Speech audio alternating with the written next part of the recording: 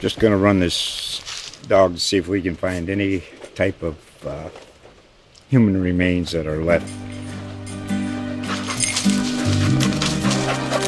Listen to Where Secrets Go to Die, The Disappearance of Derek Hennigan. From the Detroit Free Press, a new podcast set in the woods of Michigan's Upper Peninsula.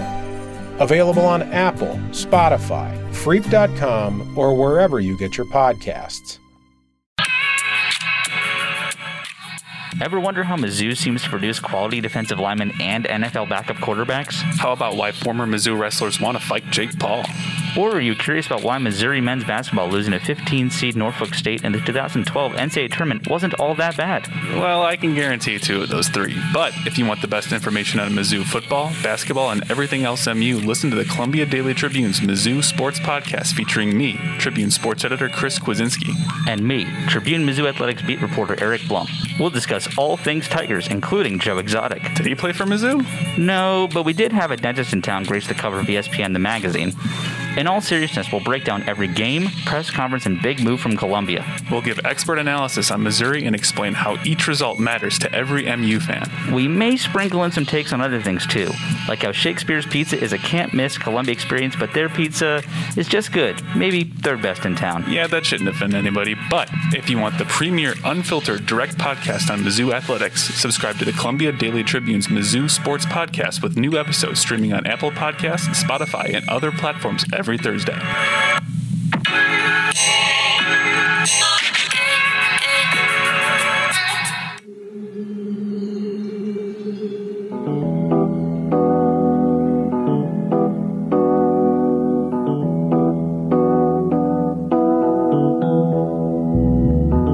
This is the Mizzou Sports Podcast, presented by the Columbia Daily Tribune. Hello and welcome to this week's episode of the Mizzou Sports Podcast. My name is Eric Blum, breaking down Mizzou sports with you every week here on the show. Joining me, as always, is the Tribune's sports editor, Chris Kwiecinski. How you doing, Chris? As good as I can be on this rainy day. Yeah, rainy Thursday here in Como, October 28th. Tomorrow, I leave for Nashville. Mizzou plays Vanderbilt on Saturday. It's been over a week since the Luther Burden signing, so we don't have a game in the past really to review here. It's more so kind of looking forward to the, I guess, albeit quote-unquote second half of the season, even though there's 5 games, even though they're all in conference compared to the 7 that have been played before. So I kind of wanted to start off this week's episode by asking Chris, what do you think the end game here is for Mizzou, and what do you think might be realistic, or how do you just kind of see the next 5 weeks playing out here? Yeah, the end game is pretty clear. It's you have to win 3 of the next, what was it, 5? Yeah, you got to win 3 of the next 5. You got to find a way to do that. But realistically, I can see claiming wins over South Carolina and Vanderbilt just because Mizzou is clearly better than those 2 teams. But it's going to be tough. And I think I know we talked about this a couple of times about what game is the most upset-worthy game. And the more that we talk about it, I thought Florida at first, just because they've just been so inconsistent. And like you always mentioned, they always play very strangely at Furrow Field. But it might come down to Arkansas. It might come down to whether or not Arkansas is on its game. If they're overlooking Mizzou at some point, it's got to come down to one of those 2 games because, I mean, we've talked about it before. They're not beating Georgia. As weird as it is to say, and I didn't think we'd be here, both those teams might be 5-6 entering that game in Arkansas. That could very well be a possibility.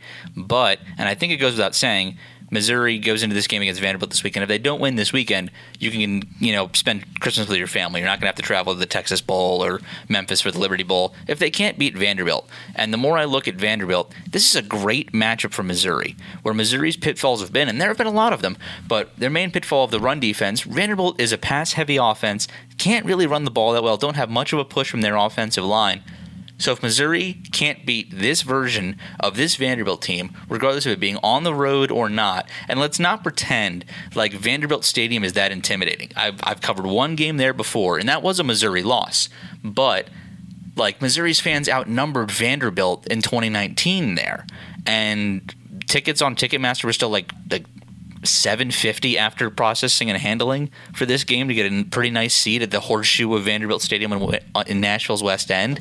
So let's not pretend, as Chris drops his phone, that we can't see a legitimate path to victory, and being on the road is not a must win from Missouri. Like, there's going to be way more turmoil. If Missouri does not win Saturday, I mean, it's beyond hard times in Columbia, and a year thought to be closing the gap. So that's just, I'm hesitant to talk about that because it looks like so far-fetched. But from the Vanderbilt perspective, this looks like their easiest win possibility left on the year because they've played 8 games. They're 2-6, and I think they still have Kentucky, Ole Miss, and Tennessee left to go. And those are 3 teams who are definitely heading to a bowl. Kentucky and Ole Miss have already clinched that way. And so now it's like, well, we can beat Missouri for our first SEC win since 2019 again, or we'll try again in 2022. Yeah, and just to put it in perspective, Mizzou dropped its injury report about what, an hour ago, half hour ago? A little over, yeah. Yeah, like just a little bit ago, and I tweeted out being like, hey, this is kind of a lengthy report, and a Vanderbilt fan at Vandy_62 quote tweeted and said, Mizzou has a lot of injured players. This is our best chance to win a game the rest of the season. Like Vandy fans are eyeing this as the best chance to win a game, and it says a lot, especially after coming off that win against South Carolina, where Vandy took a late lead, but South Carolina came back, and so there's been a lot of ups and downs, especially with this Vanderbilt program. I mean, it hasn't been back since, but anything, I would say respectable. I feel like that's too mean to say, but they haven't been to a bowl since 2018. Yeah, and I mean, ever since, but you can go further than that. Say it hasn't really been anything special since James Franklin left. But I mean, at the end of the day, this is a game where, I mean, you can't take the break off if you're Mizzou. You can't even allow the possibility to happen, especially with this injury report, which has 11 players on it. Right, and that's the thing is, like, I mean, we dissed saying Missouri hasn't also been to a bowl since 2018. So, but that was more so that was the 2 years in Missouri's football history where they were good enough to make a bowl and then didn't because of the NCAA sanctions and then COVID last year. So I'm going to quickly rattle off the injury report, and then I just remembered kind of the breaking news that happened right after we recorded last week that we need to talk about too. Questionable, and keep in mind that I think 3 of the 4 from the Texas A&M game, or 3 of the 5 that were listed as questionable, ended up playing. So questionable: Abrams, Drain, Bannister, Byers, Allie Green, and Mike Maietti. Doubtful: Ishberdine, Curtis Looper, Sean Robinson, Johnny Walker. And then out, and during our viewing window, the one viewing window we got this week in Missouri practice, Mookie Cooper wasn't there. And that doesn't mean he is no longer on the team, but that more likely means for someone like him, because he had merch come out with Mizzou on it this week, and there's always weird stuff that happens with that, but I think he's injured. He had a alternative activity to do, as well as backup defensive back Devin Butler. But the breaking news that I wanted to actually talk about was right after we recorded, Missouri came out with their injury report last week, and the injury report last week only had 3 people on it, and that was the season-ending injuries to Case Cook, Chris Turner, and Mason Pack. Pack is a backup safety, only played on special teams a lot, had a punt block last year against Georgia, but it's Chris Turner who kind of seems like a big loss, never locked down a starting spot, but played a lot over the last 5 years. Now getting into Case Cook, who is a team captain, a 3-year starter on the offensive line.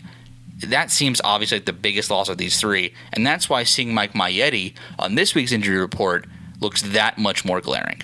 Yeah, and we've seen it through the media availabilities we had this week, where we just asked the offensive lineman that we got. I know Connor Wood kind of mentioned a little bit where he was like, hey, he's taken on a new role, and we're really grateful for him. But it's also like he tried to play through it. I mean, they said that, what did Drink would say on Tuesday? The doctors told him to shut it down after Kentucky, and he said no and kept playing. I mean, that's a lot of commitment, and it's that you're missing on the offensive line, but also just a stud and a sturdy player too. And you just kind of hit it on yourself. It's now depth becomes an issue, and that's starting to become an issue elsewhere too, especially with Jamie Petway transferring at linebacker a little bit now, with Chad Bailey kind of taking over the starting spot, Blaze Aldridge kind of losing that starting job. Like, now that positions is kind of not in flux, but I mean, still in turn still just a little bit and just kind of up in the air, which granted, that's what Drinkwitz wanted after the Tennessee game. Anyway, just saying that, everything's open, go get it. But depth started to become an issue for Mizzou.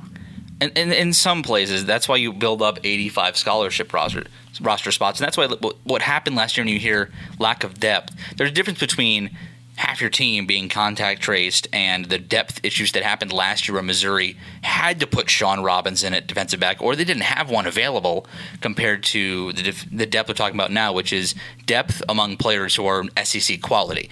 And that's kind of what Drinkwitz has to go through right now. At the end of the day, it still was only 9 days ago that Missouri got the commitment of Luther Burden, and that was such a humongous, huge deal. He's not coming until next. He's early enrolling, and we know that, but he's not eligible to play until September 2022. And so this is the team that's here. There's no reinforcements coming. So if Missouri is going to make something of 2021, it's the guys you saw play against Texas A&M that's going to have to get it done. And going into just a little bit more about the 3 season-ending injuries we already talked about, it definitely sounds like Pack and Turner's Mizzou careers are over. I mean, definitely for Turner and most likely for Pack based off of the eligibility. Cook, I think Case Cook still has 1 year of eligibility remaining, but based off the statement he put out on social media and then talking to Drinkwitz on Tuesday about it, it kind of sounds like he's leaning towards retirement, if I'm gleaning everything right, just because of how, the multiple surgeries and how beat down his body is. But then again, there's, getting to know Case over the past 3 years. I mean, the story and the anecdote of him being told to shut it down after the Kentucky game and then basically saying, I'm going to go against doctor's advice, risk my own health because I love football so much and I want to represent Missouri so much is very on brand. Like this guy, you didn't get to see Case with a mullet. Like if you have hair like that, you got to be able to defend yourself on a football field. Like he had one of the nicest looking mullets I've ever seen. And then we just randomly, came back out at spring practice this past year and it just was gone. I'm like, what'd you do with it? And then I wrote a pretty cool story on him, donating it to Wigs for Kids. But anyway, I just think that Case's motivation to get back on the field, especially because I'm not saying this just because it's Case and I've developed a professional friendship with him over the years. It's that I think he's good enough to at least maybe try and make it on an NFL roster. Like he's playing as good as the guys in 2019. All 3 of them either on practice squads or on current NFL rosters in Yasir Durant, Tristan Colon-Castillo, and Trayvon Wallace-Sims, not to mention Larry Borum of your beloved Chicago Bears, and that was the entire offensive line in 2019. Cook is playing at a high of a level and is as good of a locker room guy as any one of those guys. I mean, Colon-Castillo, I think per position might showed a little bit more at Missouri, but that's a whole different argument for a different time. And so I just think that you can't count Case out, and if he doesn't come back, it's either he wants to push his luck and try, in the NFL way before he gets injured again and make that money, or the injuries are going to be so bad to the point where he's not going to play football at all ever again, and coaching is what he's going to have to get into permanently. Yeah, but the players talked about it too. The offensive lineman we talked to was kind of saying, hey, he's been helping out as a coach a lot. Someone that can point out different things, can point out specific techniques and that kind of stuff. And you talk about it as someone who's dedicating so much of their time to Mizzou. If the doctors came up and told you, you could never do journalism again, would you hang out the Tribune so much? No.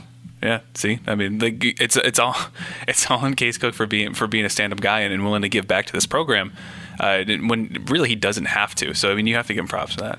Absolutely, and it's only like there's a recent example of a Mizzou offensive lineman getting injured mid-season and then becoming a head football coach in town. If there was that example, of course, it's Jonah Dubinsky, who's now the head coach at Battle, got injured in camp 2019 or right before camp, and now is at 24, the head coach of a Class 5 school with over 1,500 kids in the state of Missouri. So that can happen for you here. There's routes. Prior to Jonah being the head coach of Battle, it was Atia Ellison, who is a Missouri defensive lineman, played in the NFL, and now is Missouri's director of player development. And there's several other examples of guys making it in a high school career. Michael Egnew being one of them. Will Franklin was a coach. Robert Steeples was a coach for a while. And if I try and list everybody, I'm going to leave somebody out. Steve Hack, the head coach in Mexico for a while, was another guy. And just that's a route for you. Lorenzo Williams is a head coach in Oklahoma. So guys like that, it's a route. But I do think that it's possible Case is not done at Mizzou. I think that going on his terms is a really big deal to him. Yeah, especially when you talk about accountability.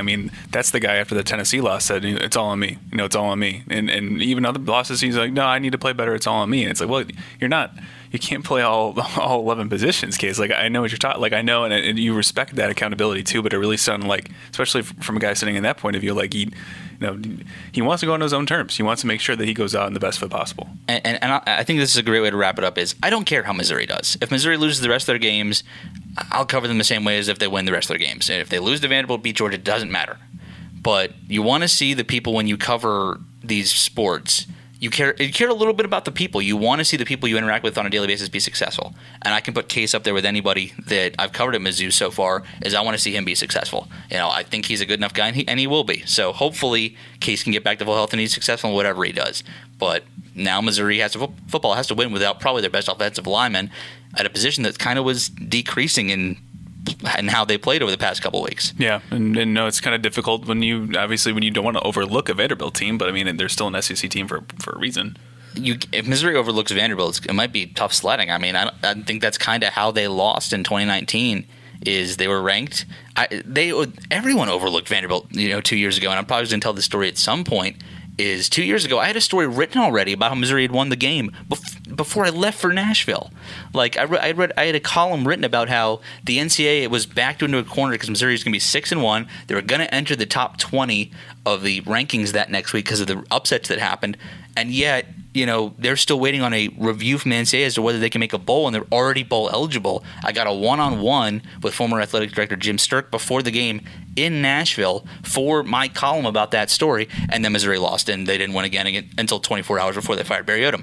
That's another story, though. But just that's what overlooking can do, though. And I don't think we'll have a better opportunity to get into the Vanderbilt side of things. We talked with fellow USA Today Network reporter Aria Gerson, who covers the Commodores in Nashville. She kind of broke everything down for us and, gave us, what it's like from their perspective this week. So without further ado, here's my conversation from earlier this week with Aria Gerson. Joining the Mizzou Sports Podcast this time is the Vanderbilt Athletics beat reporter for the Tennessean, Aria Gerson. How you doing, Aria? I'm doing well, thank you. How are you? I'm doing well. First off, let's just start off. Tell me more about this year's Vanderbilt team. Doesn't seem too good from the outside perspective, but I guess you could say the same about Mizzou. But just tell us more about this year's Vanderbilt team. Yeah, I mean, I think that, nobody would disagree with the idea that they're not very good. I do think that, first of all, they do have 2 wins, which is more wins than they had last year, which was 0 wins. I do think that there's a few interesting things about this team. The first being that they are very disciplined. They don't commit a lot of penalties. Even in their SEC road games that they played earlier this month against Florida and South Carolina, I believe they had 3 penalties in each of those games. So they don't commit a lot of penalties, and Clark Lee has kind of created them an identity on defense that is based around kind of wreaking havoc in terms of turnovers, sacks, quarterback hurries, things like that. Vanderbilt doesn't have a lot of speed. They're not typically able to keep up with this type of talent that is on other SEC teams. But on the defense, they're trying to make up for that by taking the ball away, by getting sacks, by getting negative plays. And they weren't really able to do that at the beginning of the season, but since SEC play has started, they've actually executed that strategy pretty well. It's actually kind of worked out a little bit better for them. And so I think that, finding that identity on defense will be kind of key. Mizzou is probably the most winnable game left on their schedule. So if they hope to get an SEC win, that's probably what they're going to have to do. Tell me more about the team offensively. It seems like Missouri really hasn't put together a full 60-minute performance yet in any of their 7 games, and really a lot of it comes down to the downfall of the defensive line. I know in the past that, Vanderbilt has had good running backs, but just tell me more about how this team kind of works on offense. Right. So the offense has kind of been wreaked a little bit by injuries. They had a good running back, Raymond Davis, but he got injured against Stanford, and he's out for the season. And since then, the running game has really struggled. Now, that's not all on the running backs. It's the offensive line has had trouble. A bunch of different tight ends have missed time due to injury. And currently, Vanderbilt's original starting quarterback, Ken Seals, missed the last 2 games due to injury, and it's unclear when he's going to come back. So they use their backup, Mike Wright. Mike Wright has a completely different style. Ken Seals is more of a pocket passer. Mike Wright is a dual threat. They both have different strengths and weaknesses, and so they make the offense look a little bit different when they're out there. But regardless, I think the biggest upside on Vanderbilt's offense outside the fact that they don't commit a lot of penalties is the wide receivers. The wide receivers are actually quite talented in terms of, compared to the other units on the team. Chris Pierce and Will Shepherd have been top targets, and they have performed really well this year. It's just been very inconsistent. They do have some big play potential, but it's just not been very consistent at all, and they have trouble scoring. And so if Vanderbilt, wants to win, they will have to keep it a low-scoring game because they just can't win a shootout type game, high-scoring game. I know you weren't on the beat 2 years ago, but the last time Missouri did play at Vanderbilt kind of was a big turning point for Mizzou program. It was the first of 5 straight losses for Barry Odom. Essentially, the Vanderbilt game then spiraled out of control and essentially cost him his job. Do you know if there's been any talk about that in Nashville last week when it was Derek Mason at the time? Seemed like a really rejuvenating win for the program, but that it obviously didn't end up that way because I think that was his last SEC win as Vanderbilt's head coach. But is there any kind of talk or movement about the last time Mizzou played there? Well, so Vanderbilt does their press conferences with Clark Lee on Tuesdays, so we haven't spoken with him yet. He typically stays very focused on, that week's opponent, last week was Mississippi State. So we haven't heard a lot of talk about Mizzou yet, but I think that's just because he hasn't spoken. But I assume, they know. They know that they've lost, double-digit consecutive SEC games. And the last one that they won was against Mizzou. And there are some players left that were on that team that, probably do have that in mind. But I think that, more than just, that was being the last SEC team that they beat. If you look at the quality of the teams, in November, Vanderbilt's playing Ole Miss, they're playing Tennessee, they're playing Kentucky. And those are teams that have had really good seasons. And so I think, Mizzou is kind of just not had as good of a season as those. But, it has kind of been, I guess, a history-making matchup in the past couple years because last year there was Sarah Fuller in that game and, their last SEC win 2 years before that. So, I'm sure they're aware of that. Fair enough, too, and I believe in Gary Pinkel's final year at Mizzou as well. That was a Vanderbilt win in Nashville. Not sure. I think in 2017, Mizzou actually won that game. But getting back more to this year's matchup, who are some of the difference makers that Mizzou fans should know on Vanderbilt just individually? You mentioned a few players here and there, but if Vanderbilt is going to end up, it's still about a more than 2 touchdown Vegas is favoring Mizzou by, which I don't know why it's that big. I think around 10 is probably better because Mizzou's defense is leaking points everywhere. But just who are some of the impact players Missouri should know on this year's Vanderbilt team? Right. So I mentioned Chris Pierce and Will Shepherd. Those are 2 wide receivers who have shown some really good big play potential this year. And so, if Vanderbilt is going to find something in its passing game, it's going to be most likely with those 2, although the other receivers that they have are very good as well. On the defense, I think Jalen Mahoney, a cornerback, he has looked really good the past couple games. He's got a couple interceptions. He made a really good play against Mississippi State. It looked like an interception. It ended up getting overturned into an incomplete pass, but it was on 3rd down, so it forced a 4th down.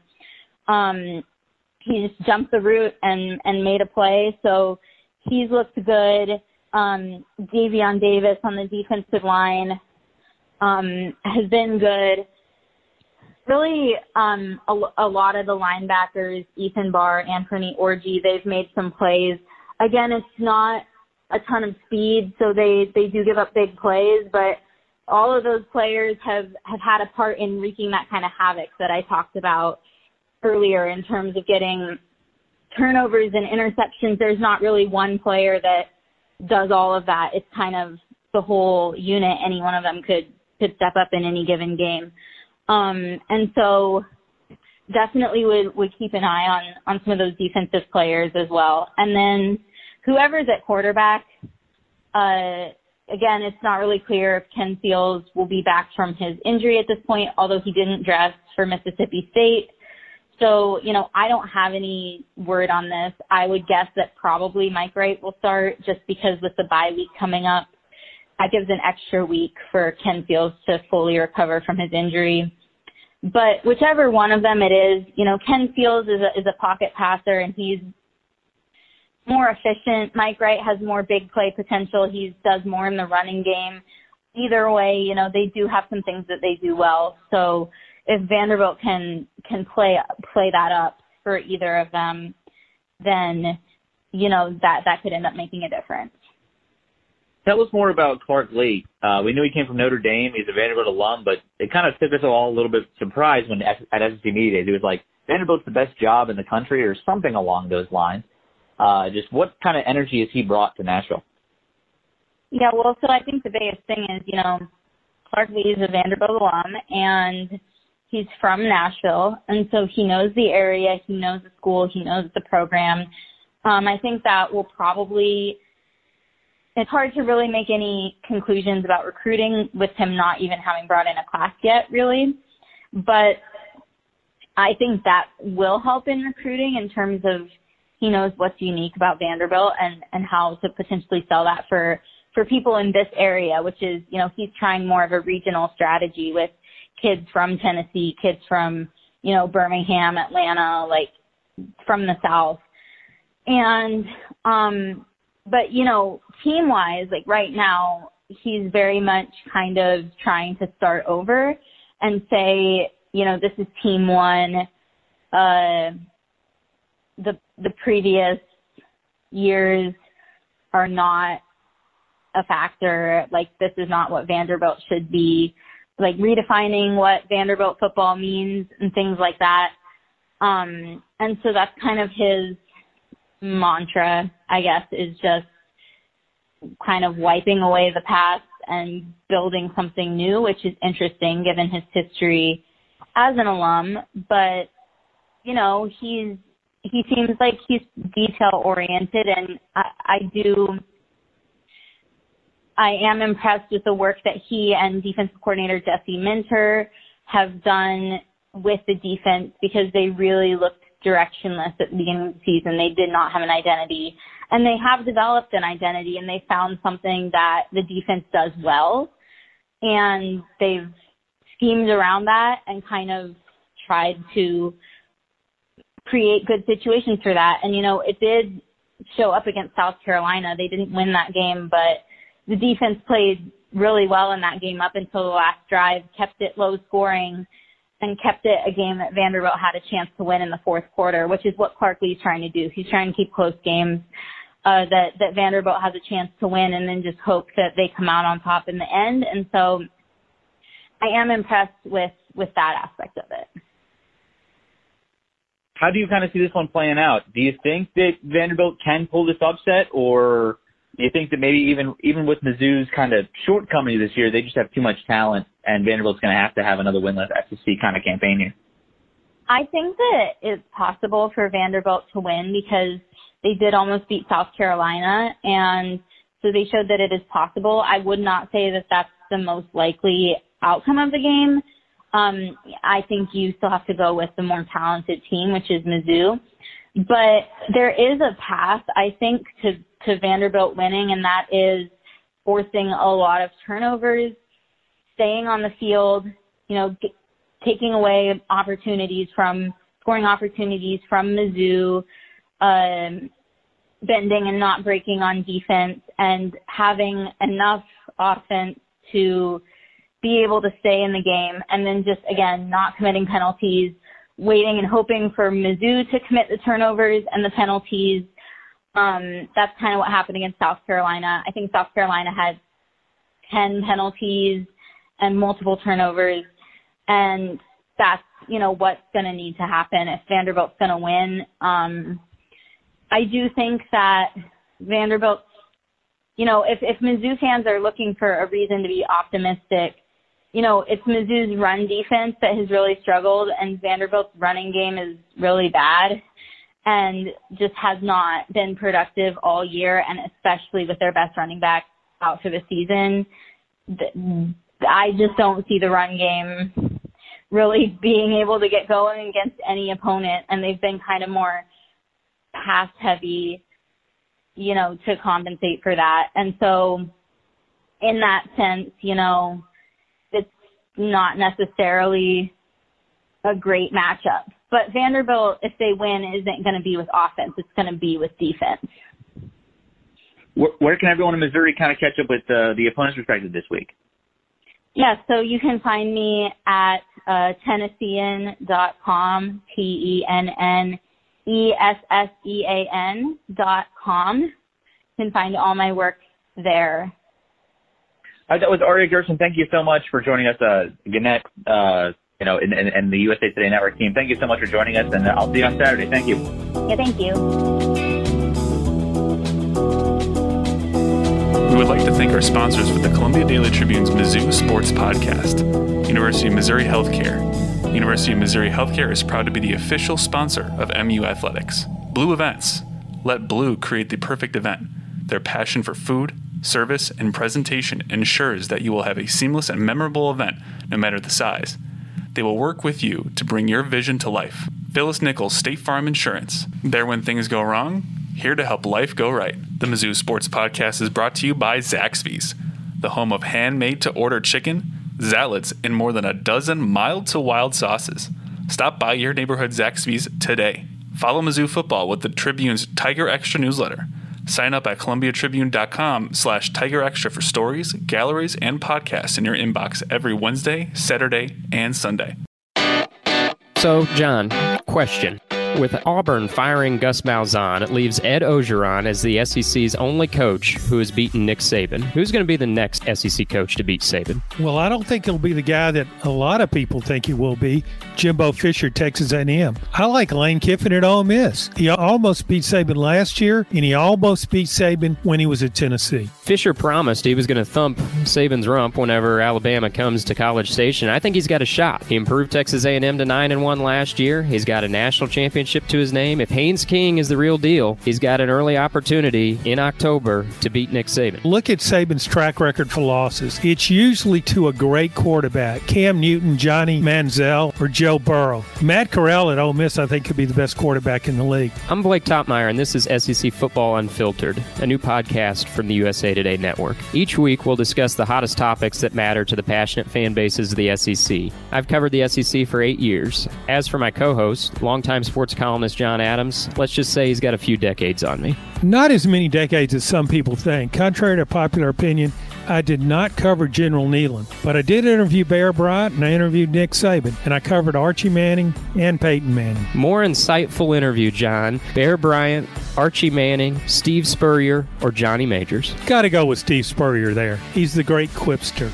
SEC Football Unfiltered debuts this summer. Let John and I be your tour guides from the season opener through the national championship. Subscribe and listen wherever you get your podcasts.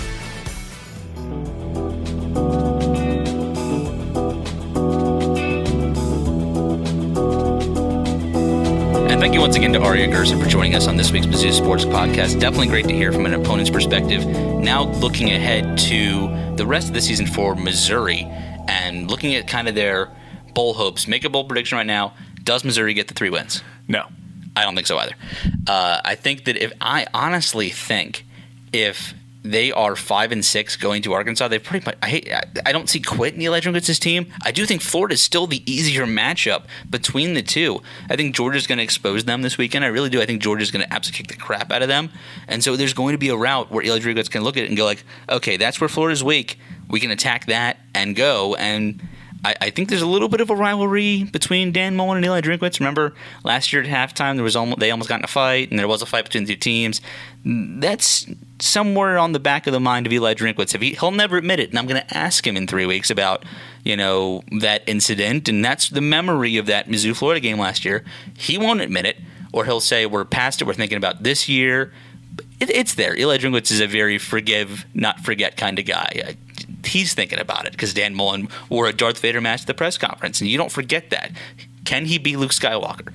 So I do think that if Missouri is going to win 3 games this year and get to a bowl, Vanderbilt, South Carolina, Florida are their best chances. You can get rid of Georgia, so it really is 3 of the other 4 that Missouri has to win. Yeah, and this is barring that. I mean, nothing crazy happens to Arkansas in the next handful of weeks, which kind of changes that matchup on its head.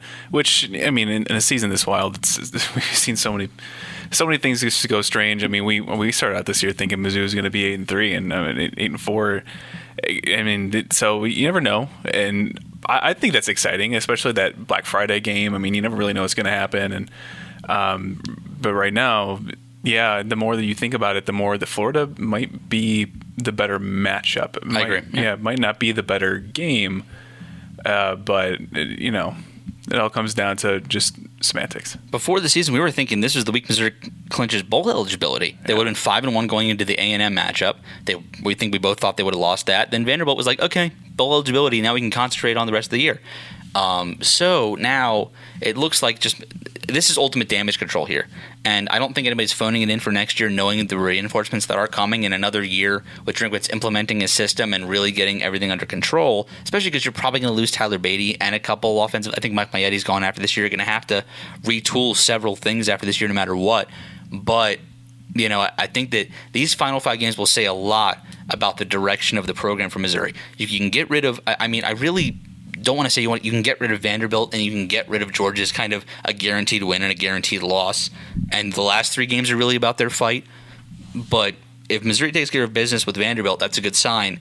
If Missouri shows any kind of that rocky spirit, which they didn't 2 years ago against – actually, 2 years ago it was actually direct weekends again. It was actually back-to-back weekends, I believe, of at Nashville and Atlanta. There might have been a bye week in between, but those were 2 games in a row actually 2 years ago. And so now you look here, and there's a similar kind of proving ground upcoming from Missouri here where, you know, does a 6-6 season with getting to a bowl look really good at this point? Yeah. Is 4-8 still on the table for Missouri? Yeah. So, and I think that those 2 things look very, very different here. Yeah, and especially when you talk about putting up a fight, and the one game that intrigues me the most out of all this is slowly becoming South Carolina, because that's a team that may not have the talent that you might think of in terms of South Carolina teams of the old. I mean, this is not a Spurrier team. No, and there's no Alshon Jeffrey walking through that door. Connor Shaw's not coming down, that's for sure. Davion Clowney's not coming through. Marcus Lattimore's not there, yeah. Connor Shaw from Mizzou fans, sorry. Oops. I always think back to the Clowney play where he just clowned that Michigan running back in the Outback Bowl. Right. One of my favorite plays of all time. But you talk about a team that just doesn't really, you know, that puts up a fight. I mean, and Shane Beamer is a guy that you can really tell is getting to his players, and he's kind of getting the most out of them. And maybe the talent isn't there, but it will be. And it's that kind of fight that you kind of think of. Can Drinkwitz kind of pull the same fight out of his Mizzou players? And to be honest with you, I think he can. And I mean, the big reason why is watching the back end of the A&M game. I mean, you talk about the defensive struggles. I mean, but holding A&M to just 7 points in the second half. I mean, yeah, it wasn't. They still lost by multiple touchdowns, but that was more on the offensive end than anything. So let's just get back to this weekend. Does Missouri beat Vanderbilt? And what's your final score? Yeah, they're going to beat Vanderbilt, and it's going to be, let's see, I'd say like 35-20. So that means Vanderbilt covers? Yeah. You didn't pick Vanderbilt to cover in our picks? No. Okay. I did. I respect it, but I don't know if you listened to my radio spot from yesterday with KTGR, but I did predict 35-21 Missouri on there, so I'm going to stick there. So we're calling the same thing for once, which is pretty good. Let's go into just some more college football talk. I know you're not a Heisman voter, but who would your ballot be as of right now with your top 3? I can go first because I'm pretty sure I got who my top 3 are in my head. All right, go ahead. So right now, Matt Corral is my number 1. At the end of the day, there's a little bit of voting for these awards if you go with the best guy or do you go with the most valuable player. And if it's most valuable, you absolutely have to go Matt Corral. If it's best, you might have to go, for maybe a kid. Maybe you go for Bryce Young. Maybe you go for still Matt Corral. But I think it's Matt Corral 1, Bryce Young 2, and then any pick of players at number 3. Jordan Davis from Georgia, I think, is having a phenomenal year for them.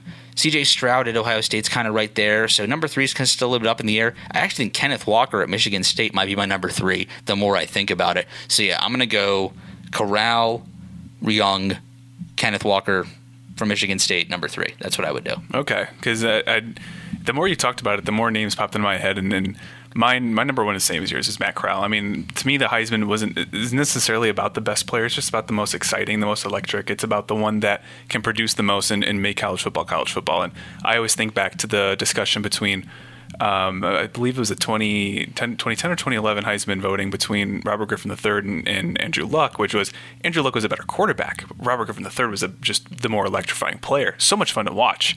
And that's why Matt Corral is number one for me. I mean, a guy that can run, a guy that's just gritty, a guy that just makes plays and is just fun. I mean, I've always joked about, when you see a fun play out there and refs will overturn it because of something, and you're like, well, why can't you just let that play stand because it was cool? Let it stand. And Matt Corral is that kind of player where he makes plays, and I'm like, let that stand because that was a cool play. And that goes into my number two, which is Kayvon Thibodeau out of Oregon. I mean, I think one of the most electrifying defensive players in the country. You can see what he can do, especially against UCLA. I mean, 2 sacks that game. You can tell he was the best player on the field just in general. But that goes in my number 3, which is Desmond Ridder. I mean, that's a guy. He was in the list for me too. Yeah. Yeah, that's a guy that. I mean, not biased that he beat Notre Dame on Notre Dame's home field, snapping a streak of like 24 consecutive home wins, but whatever. But that's a guy he really epitomizes what makes the team great. I mean, he doesn't turn the ball over. He's smart with the football. And if you're New Missouri director of Desiree Reed Francois. Yeah, if you're director of communications for the administration, Ryan Coslin. I mean, huge. Came from Cincinnati. I mean, I remember watching with the press box. I mean, that's a guy that loves Desmond Ridder, and it rubbed off on me a little bit because you could see what Desmond Ridder means to that Cincinnati team. I mean, he's the epitome of leadership when it comes to a team that's probably going to be in the college football playoff this year, the first Group of 5 team to ever make the playoff. Yeah, that's going to be great to watch, and that goes into our next kind of topic of who are your current 4. And right now, I guess for me, Georgia would be 1, Cincinnati be 2.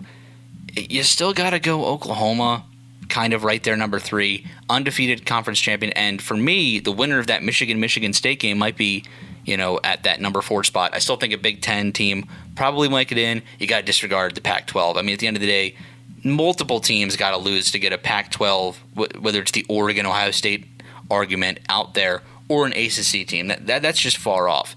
The winner of the SEC will make it, and you're assuming that Alabama there is going to lose in the SEC title game as of right now to Georgia, and that's not a guarantee either because if a one-loss Alabama trumps and knocks out, I think you get 2 SEC teams before you have to pick the undefeated conference champion. I'm sorry. Does a one-loss Alabama get in or undefeated stumbling along Oklahoma? I would go Oklahoma just because they're undefeated and they have the resume and the repertoire of being a college football playoff team, just period. But it would be a discussion. It would be a discussion. It'd be a lot lengthier than a lot of past discussions that people have had. Like, hey, do you leave out this team for that team? And undefeated, we've seen carries a lot of weight, especially when it comes to Power 5 teams. And the only way that I disagree with you with your picks is I've got obviously Georgia 1, Cincinnati 2, Oklahoma, and it's going to be Ohio State just because whoever wins this week out of Michigan State is not they're not going to lose. They're not going to beat Ohio State. Maybe, but my thing is Ohio State always finds ways to win that game. And yeah, they were humbled against Oregon. Yeah, they were humbled early in the season, but they haven't lost since. I mean, maybe they're not the same juggernaut that they were last year with Justin Fields, but they still got Chris Olave. I mean, they still got the pieces to put it together. And if you're going to ask me who I pick between Michigan and Ohio State, every time it's Ohio State. Jim Harbaugh hasn't beaten Ohio State, and he hasn't given me a reason to believe he should. Fair enough. Michigan State, I think it might actually win this weekend, and then Mel Tucker, I think, might have a little bit of a shock because people forget that Michigan State has already made a playoff too.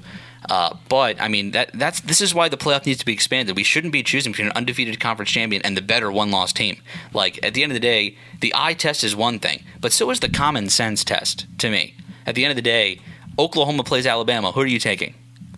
Alabama. Then why are you going to put Oklahoma in the playoff over Alabama if they beat Georgia, who's clearly the number 1 team in the country? That's the conversation. That's always the conversation. You can always play the what-if game. Like, well, but if you're going to say, well, 8 times out of 10, Alabama's going to win that game. But based on precedents past, the common sense test does more than the eye test. Remember last year when it was Notre Dame made the playoff and Alabama shellacked them. and everybody knew that Alabama was the best team in the country. No matter who they played, they were probably going to win. And so that kind of eye test, when you look at just those kinds of things, and trust me, I want some fresh teams in the playoff too. I would rather see Alabama not make it personally.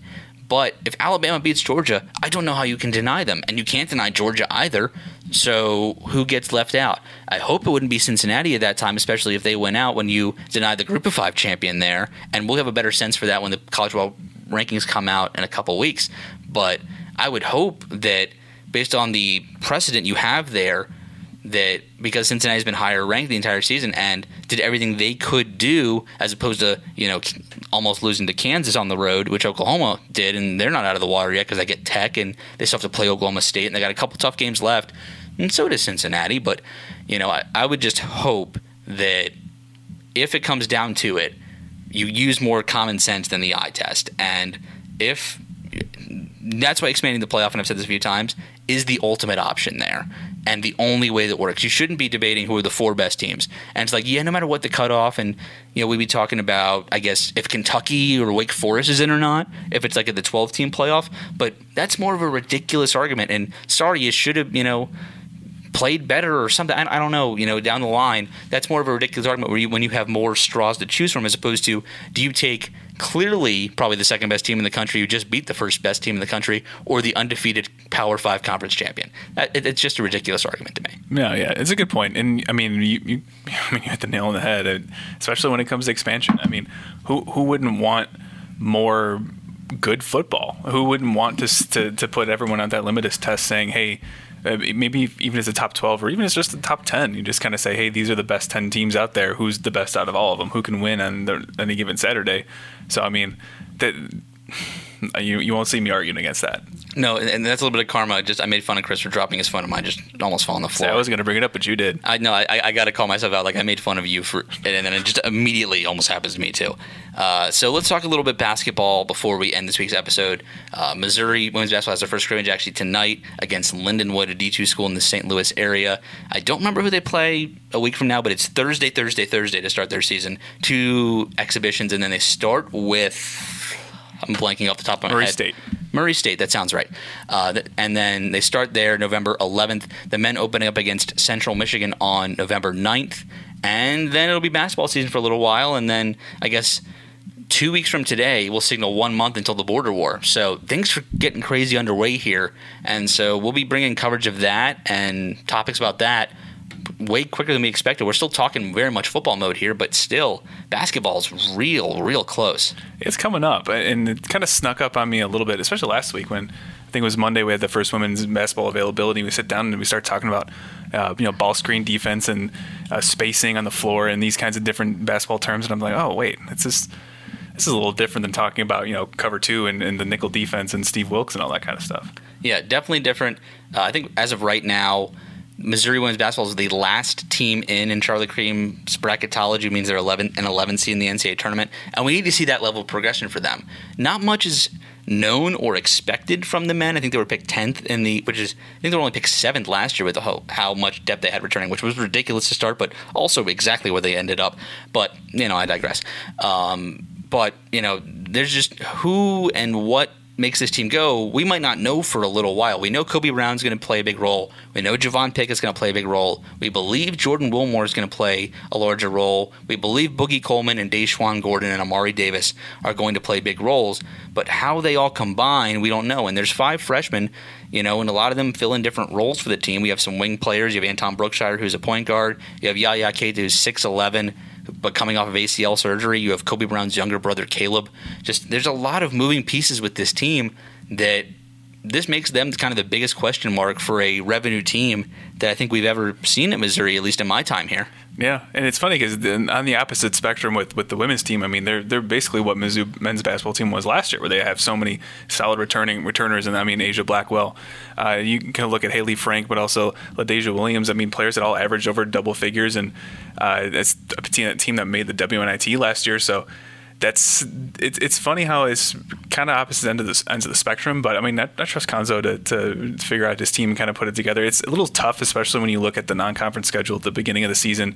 Obviously, bragging rights and border war that's a tough measuring stick to. And Illinois aside, obviously, losing to Loyola in the NCAA tournament, I feel like kind of knocked them down a little bit from the prestige that they had going into the tournament. But at the end of the day, it's still an important game. It's still bragging rights. It's still a rivalry. And same goes with Kansas too, and that obviously being the program that Kansas is, and then Kentucky not very far along after that too. So we'll find out what Mizzou men's basketball is made of really quickly, and that's kind of exciting, especially as you kind of get into it and kind of get a feel of, okay, like this is where we're at, this is where we're going to go with, and especially when it comes to the offensive part of it too. I mean, just looking at how many players left, the offensive output that they had, and I'm just interested to seeing what they do. Like, what do they have? Like, are they have shooters? Are they spaced well?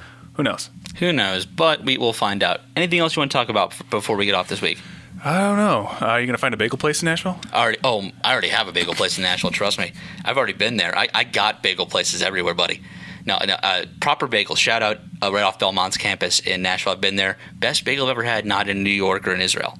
In Nashville, Tennessee, believe it or not. It's the southern hospitality that is Nashville, Tennessee. Best bagel I've ever had that is not New York or Israel. In Nashville, Tennessee, and off of Music Row in Nashville, Tennessee. Crazy. All right, I'll write that down. Yeah. Oh, well. But, yeah, I have a ton of places picked out. Yes, I know that's kind of my reputation. But for Chris Kwiecinski, who needs to try more bagels, and Eric Blum, well, I've heard myself in third person. This is going off the rails. But for Chris Kwiecinski, I've been Eric Blum. Thank you for listening to this week's Mizzou Sports Podcast, and we'll see you next time.